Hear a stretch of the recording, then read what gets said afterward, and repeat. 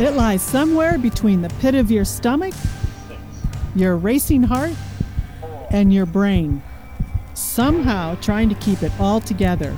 It's an area we call the adrenaline zone. Lift off. I'm retired astronaut Dr. Sandra Magnus. And I'm retired Navy fighter pilot Admiral Sandy Winnefeld. We're two adrenaline junkies who love spending time with people who are really passionate about pushing their boundaries as far as possible. When legendary Duke basketball coach Mike Krzyzewski retired earlier this year, he left in his wake a legacy of success in championships, statistics, and the number of his players who graduated to the NBA. His longtime assistant, John Scheyer, inherited the program. He's not only the youngest coach in Division I, which puts him in the spotlight, but he's had his work cut out for him in his first few months, backfilling a raft of departing talent and molding Duke's long-standing program to his vision. So who is John Scheyer? Well, we're going to find out in a fun interview. But first, many thanks to our sponsor for this episode, Dunkin'. Slow-steeped, ultra-smooth Dunkin' cold brew should be at the top of any adrenaline seeker's checklist. We caught up with Coach Scheyer just before he headed out on the road for another recruiting trip. So John Scheyer, welcome to the Adrenaline Zone, and congrats on your new baby and on your new job. Thank you so much. It's been a busy year, but an exciting time. So thanks for having me on. I'm looking forward to talking with both you, Sandy and Sandra. We have a lot of ground to cover, but let's start with your own playing career. It all started in Illinois, where actually you're still one of the most famous player in the state in high school basketball history. And I was doing a little bit of research and I saw the story about your determination to hit free throws. You know the story I'm talking about?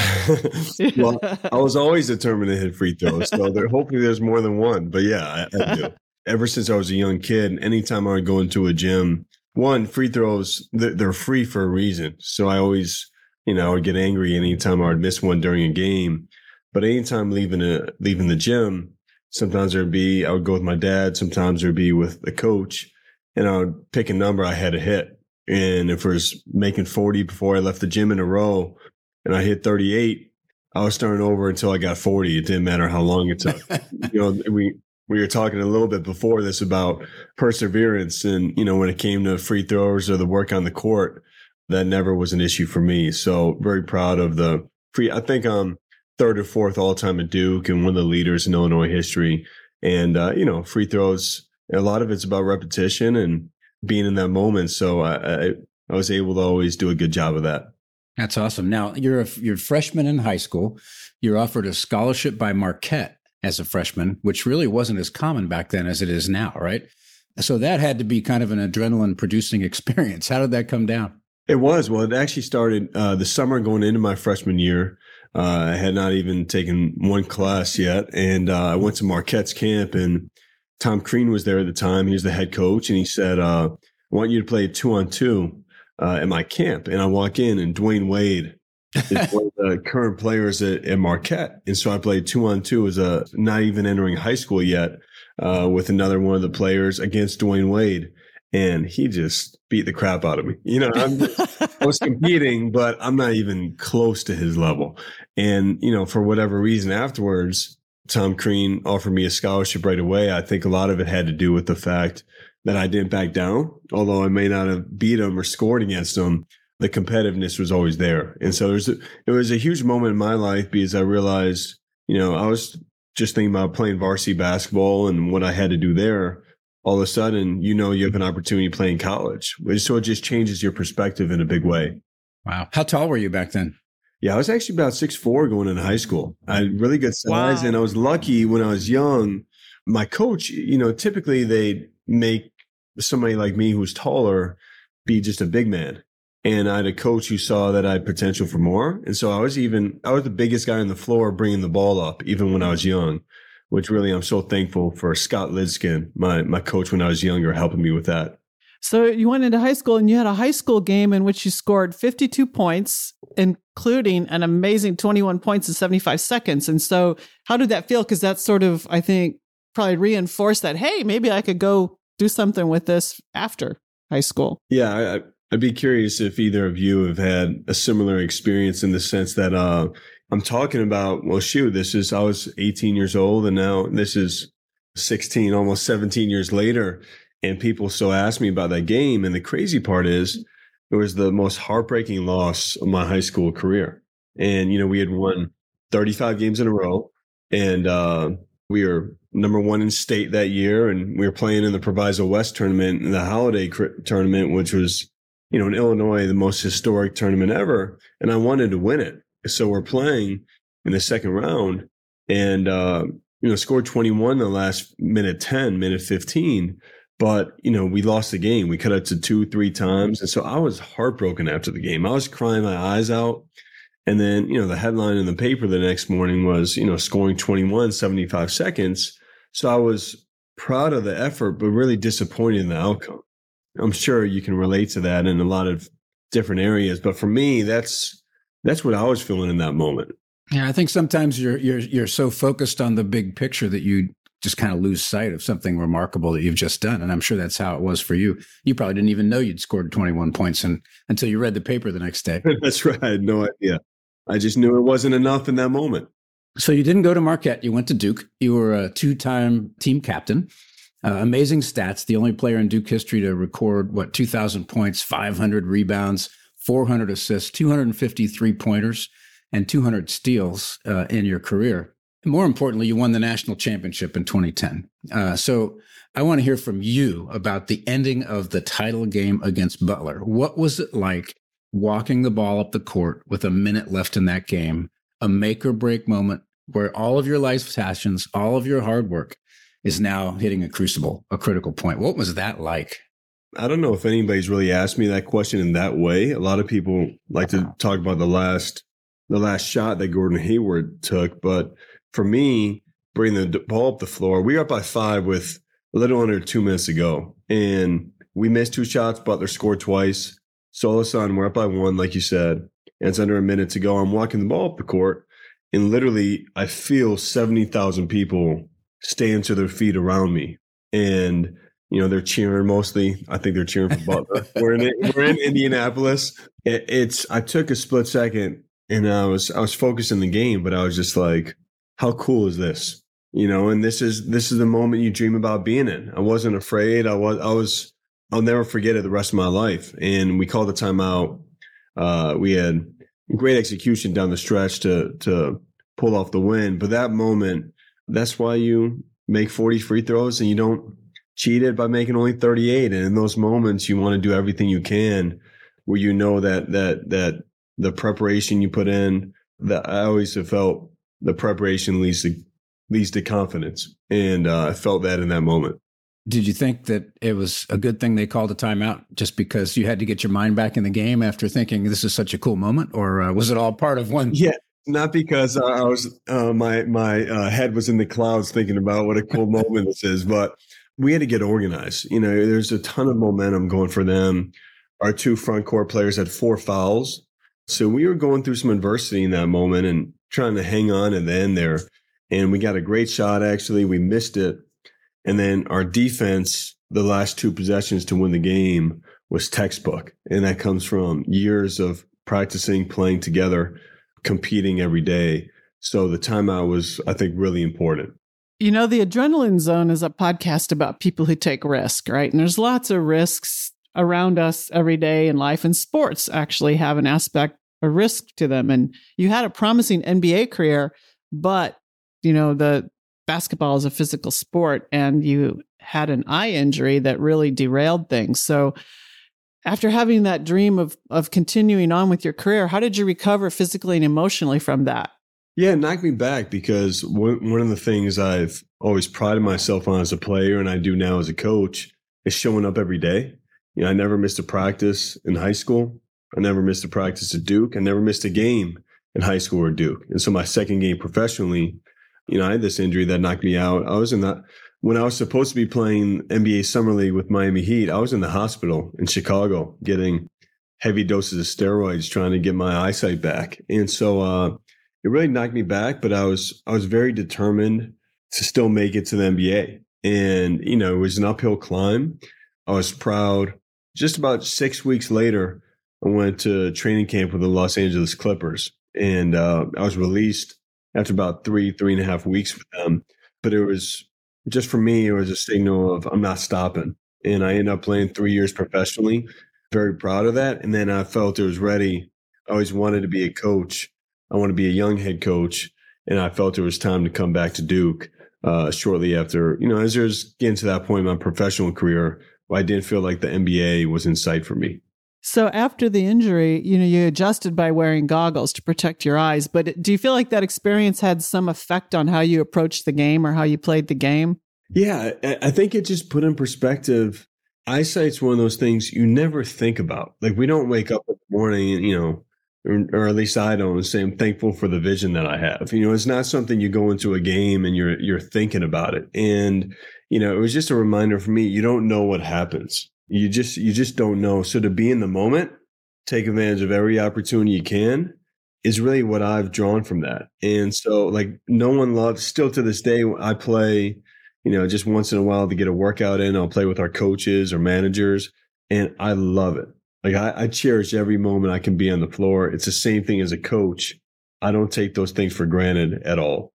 So much of your professional career was actually playing overseas, right? And we think of international sports, probably the leading one being soccer that everybody, that's the common sport. But basketball's maybe a close second. It's played all over the world. How did it feel playing in front of audiences who didn't even speak the same language you did?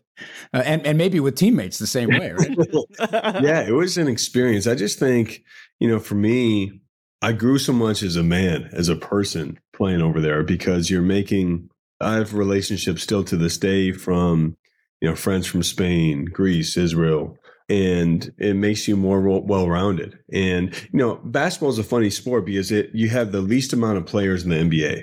They have a little bit more now, but you have, really about 400 to 500 players that are currently in the NBA.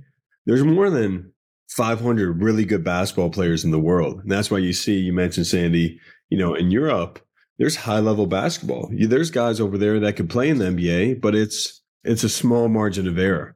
And, you look at, baseball, football, some of these, you have thousands of players in the professional sports league over here. So I learned very quickly, you think you're better than what you are. And then I went over to play in Israel my first year and I have to fight with these guys just to get playing time. Like there's some really good players that have been doing this longer than I have. And so for me, it gave me great perspective. I played another year in Spain, which I learned a lot. That's the Spanish league is the best league you can play in competitively over there.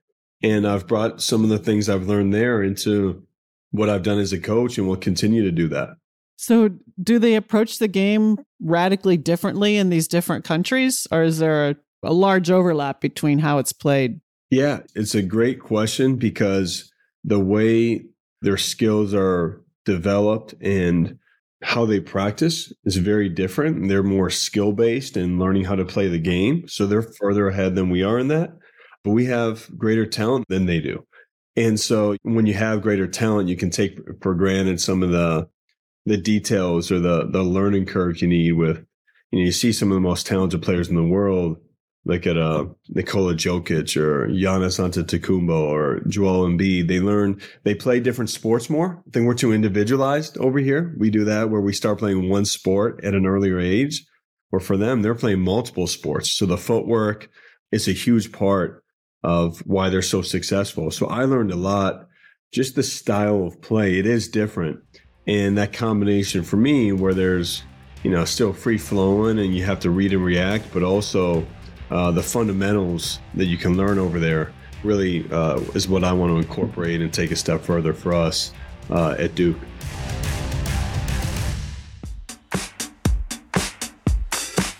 Dunkin' is made for everyone with the determination, the drive, and the guts to do something new or who wants to push their boundaries.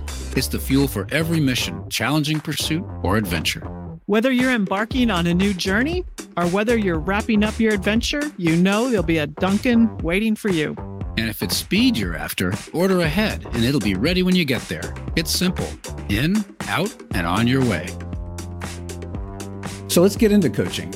Not many people get to coach at their alma mater. What made you want to get into coaching? Was it, hey, this is just the only way I can stay on the court? Or did you have a passion for that all along?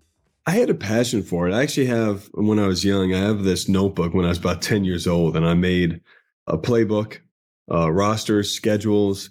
So this has always been in my heart. Honestly, I thought I would be after having a 10-year NBA career. It just happened that God had other plans for me at an earlier age. But, for me, I love the game. And so coaching is the closest thing to playing. And, I felt like when my eye injury happened, it was my opportunity to help others reach the goal that I just missed out on. And so it's been a pleasure for me. This year we had 5 players drafted in the NBA, and we hope that continues where we have a handful each year. And I'm as excited as could be to be a head coach. I've loved being an assistant coach and just ready to take the next step. So you coached under legendary Mike Krzyzewski for 9 years before being named Duke's coach. So what are the key things you learned from Coach K, especially about managing risk? Because there's a lot to manage there in a different way than a player.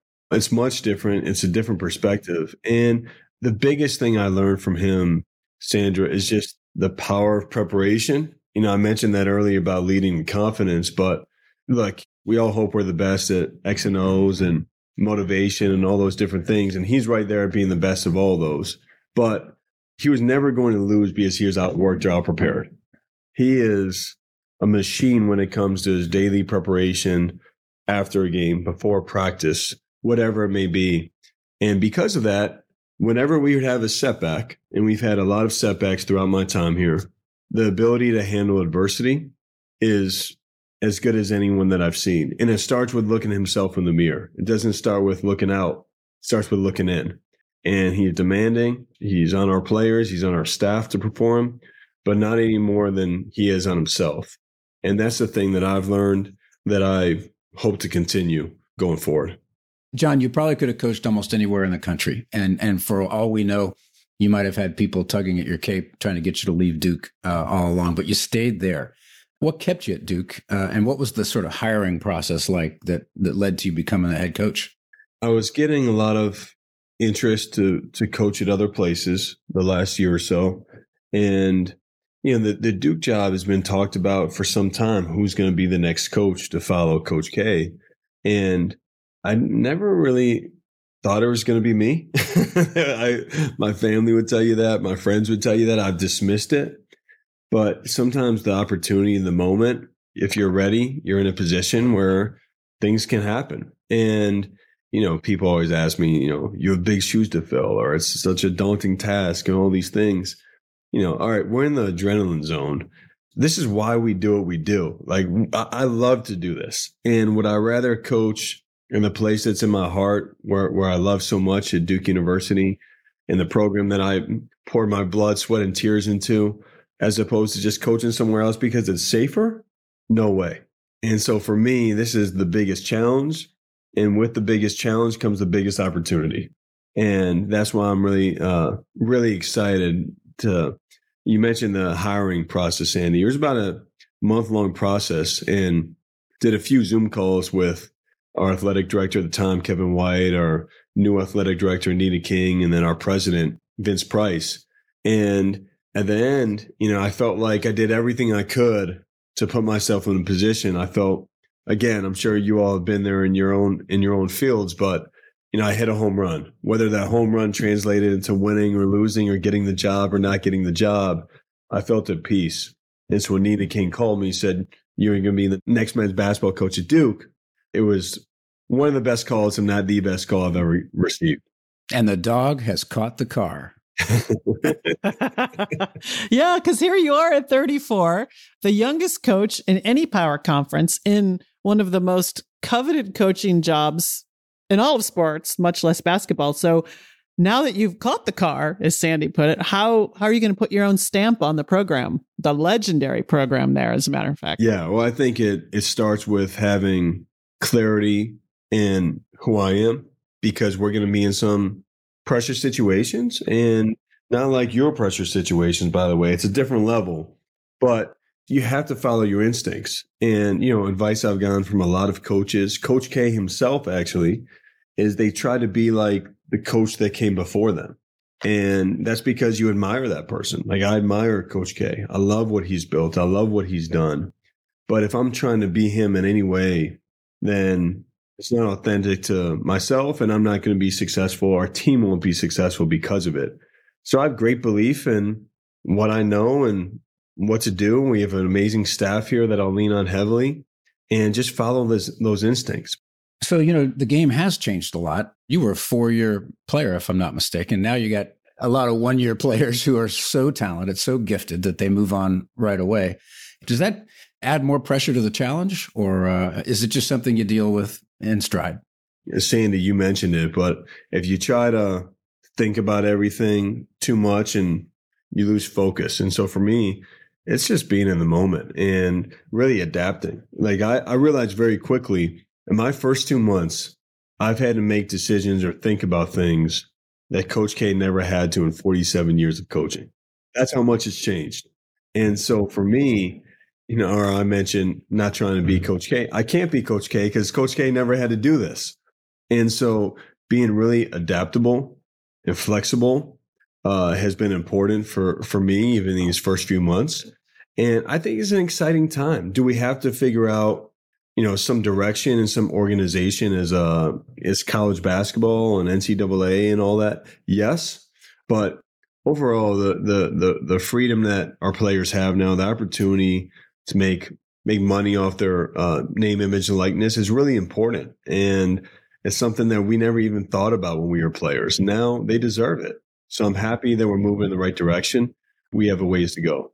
As you step into Coach K's shoes and deal with this whole different world, not everybody out there, watching from the outside understands all these pressures. So how are you going to manage some of those expectations with a crowd of people externally that are maybe looking at how basketball used to be played and not necessarily understanding all these dynamics that you're discussing?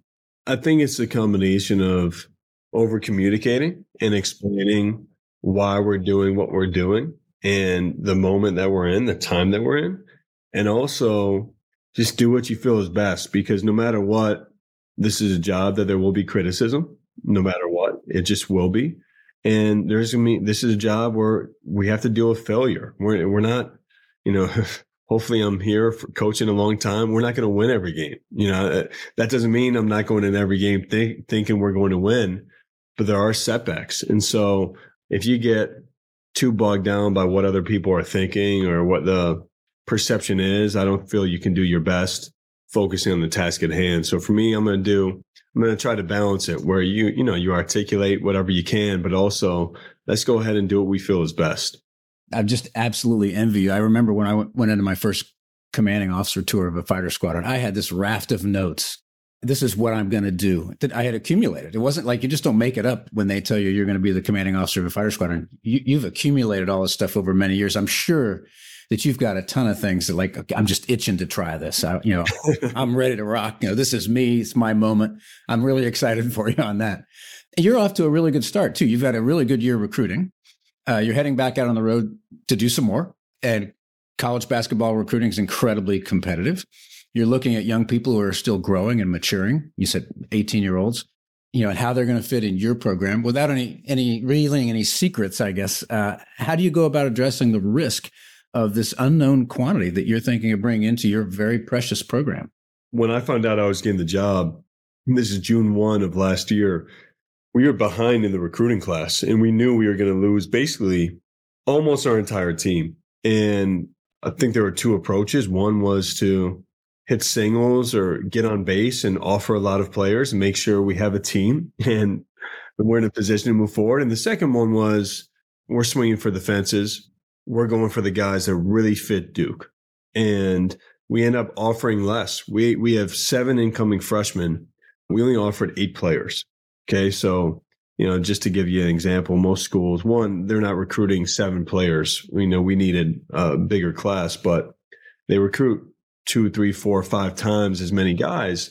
And for us, we really pinpointed who were the ones that fit Duke. And when we do that, we feel like if we do our job of, having great attention to detail and building great relationships, that they should come. And I'm proud of this group we're bringing in. It says a lot about their belief in our staff and myself and Duke with what they feel we can do moving forward. So we have a special group. We'll continue to recruit that way. Well, still understanding we may have to adapt as this goes on in the next couple of years because of how quickly things can change. And it has to be sort of a bittersweet moment when one of your freshmen gets drafted by the NBA. For one thing, it helps your recruiting. For another, you're happy for the kid's success. But for a third, you just developed this guy and now he's walking out the door. It's got to be crazy. Yeah, well, I miss all those guys. It's less bittersweet when you have a guy go number one, like Paulo did. That's pretty good. You can't go any higher. But with all of them, all we ask, Sandy, is that they're all in when they're here. You know, if you're all in when you're here, that will happen. And that's the goal for us too. We want that to happen for them. And all 5 of our guys who were drafted this past year, they're about the team first. They worked hard every single day. And so to see the reward being that they're accomplishing a lifelong dream, it's actually less bittersweet. It's more just exciting for them. The bittersweet part is we needed to fill out a roster next year. That's the only bittersweet thing. You're sitting I was at the NBA draft and I'm seeing our guys get drafted and walking up on stage. And I was like, we were pretty good last year. That's a good reminder, but that's the only thing. So how's that compare, as a coach, seeing your players go off and achieve such success versus being a player yourself, in that high school game, for example, with your incredible record? How does that compare internally? Yeah, it's 2 different feelings, actually, because I've been a part of 2 national championships at Duke, one as a player, one as a coach. And after winning as a coach, not that I couldn't believe how happy I was, but I was very close to the level of when you're a player. For me, it was a little bit different the first time we won. I felt like it was the making of 3 or 4 years because of all the ups and downs I went through as a player. I mean, it was a long time coming. The second championship, we won with a young group. It was basically a 1-year journey. And, Tyus Jones was the most outstanding player. And Tyus, working with him the morning of on these shots coming off the ball screens because of the defense that Wisconsin played. And then to see him do that in the game, that's so cool. It's a cool thing. And to see the work and preparation pay off where you feel like you were a part of someone's journey. You didn't have that feeling either like you did as a player. It's a special feeling.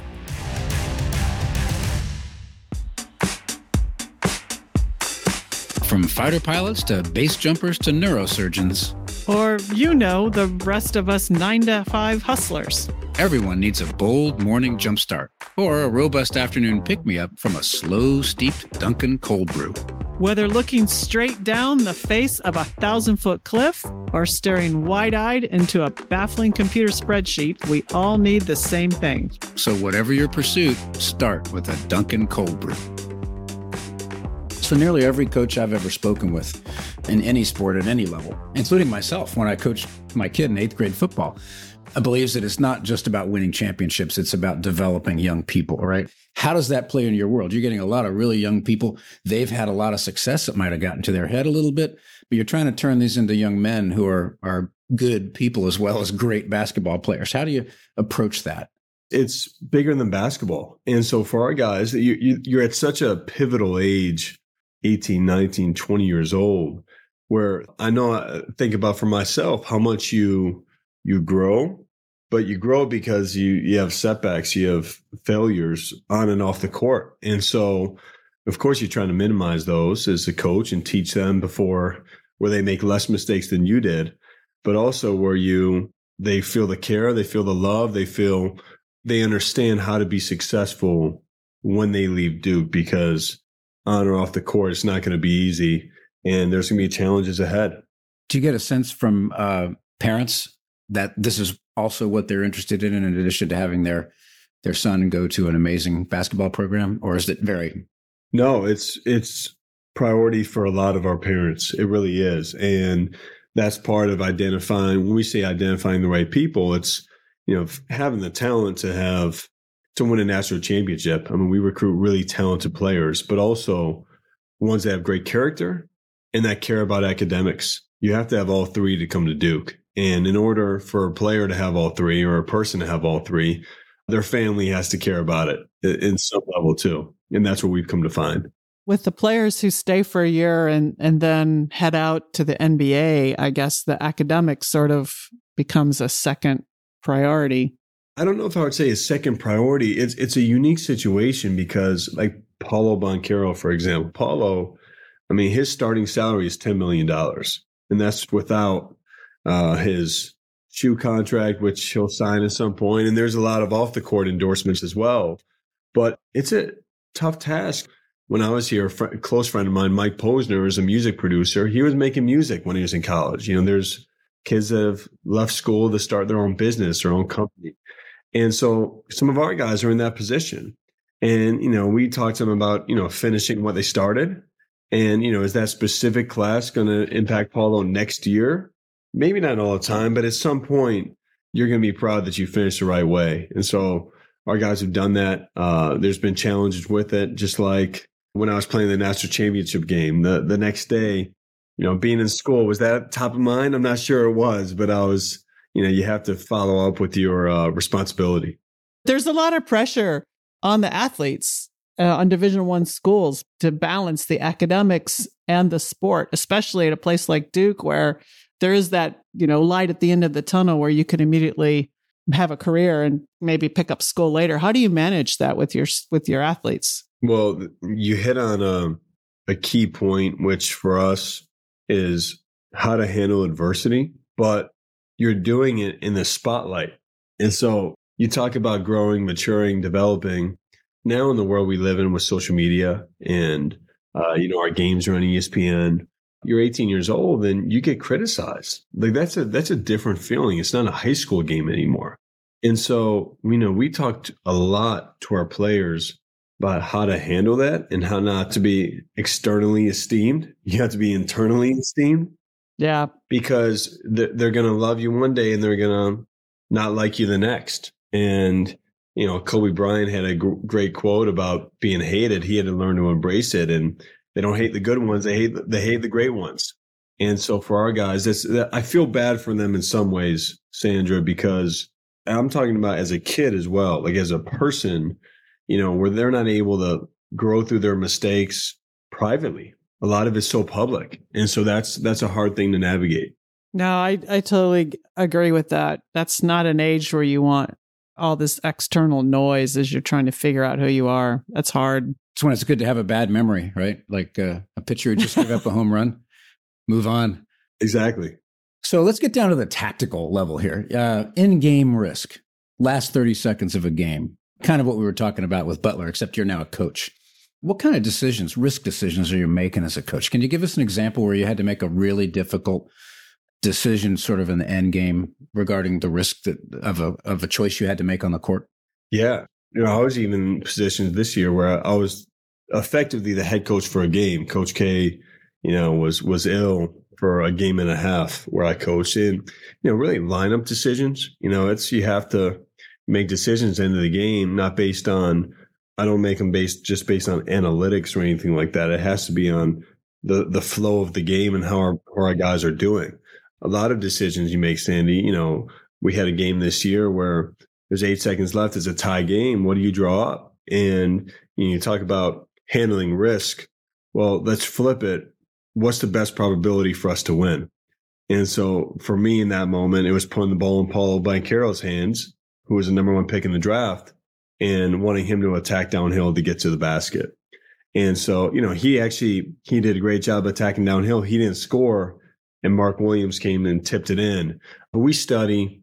We had 2 of our guys who are great, Zach and Trevor Marcus. They run our analytics and video department here. And they went through end of half and end of game situations from the March Madness tournament, from in college basketball, and from the NBA playoffs.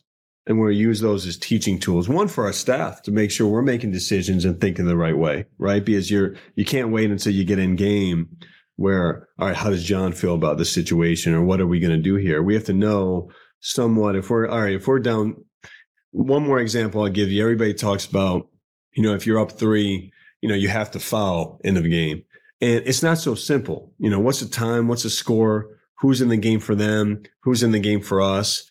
And so we study it. And so when we're in those situations, it's not like you're going to go off your feel and instinct, but there's also some backing behind it statistically or experience wise in that regard. And just for our listeners, you're fouling in order to get them a 1 or 2 point opportunity rather than a 3 point opportunity. That's right. Exactly. So the thought is, all right, we're up 3. We're going to foul you, and not shooting, of course, but we're going to foul you and you go to the line. You only have 2 free throws. You're up 3. So if we get the rebound, we theoretically should win.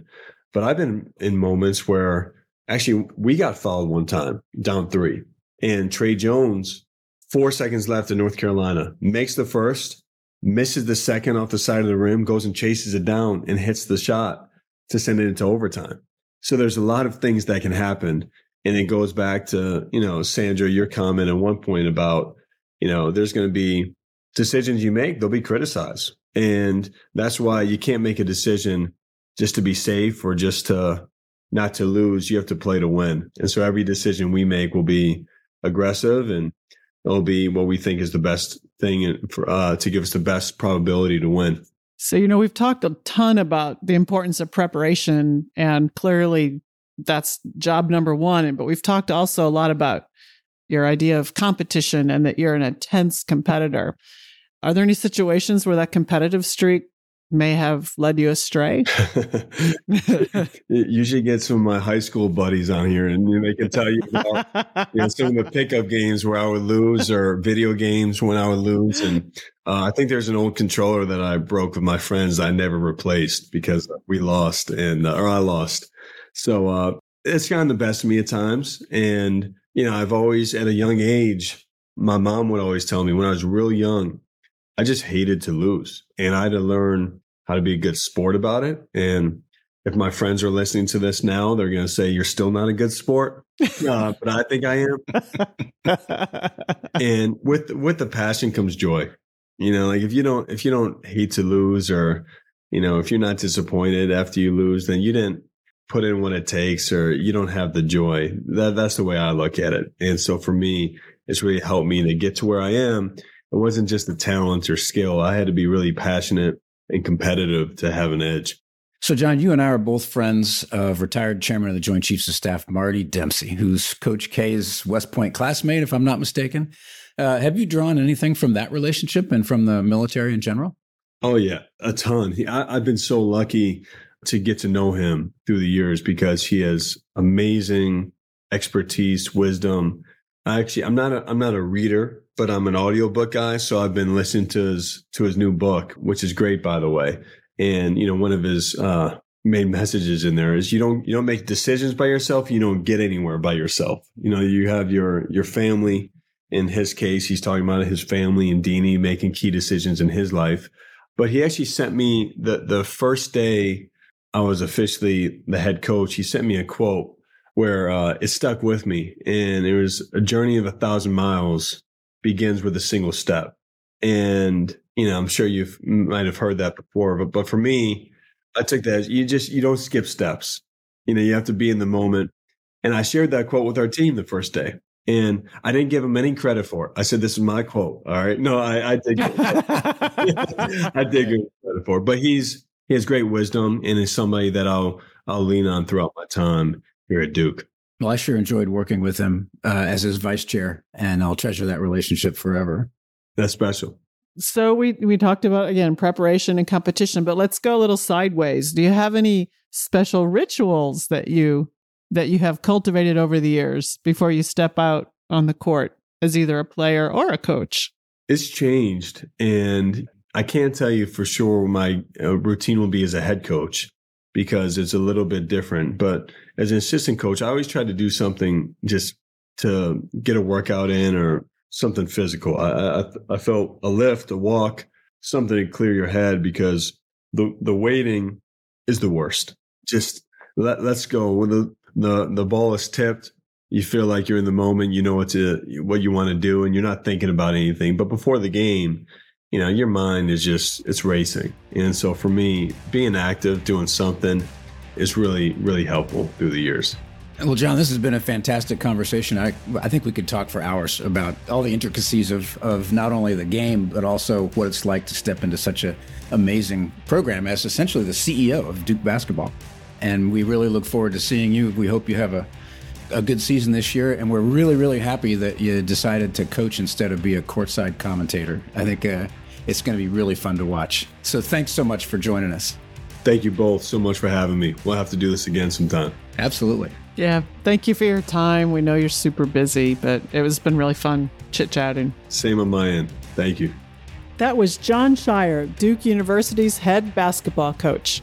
I'm Sandra Magnus. And I'm Sandy Winnefeld. Many thanks to our sponsor, Dunkin'. Dunkin' fuels the people who take on every challenge head first. And we know the right kind of fuel they need, an ultra-smooth Dunkin' cold brew. Join us back in the Adrenaline Zone next week for a new episode, and be sure to follow the show wherever you get your podcasts.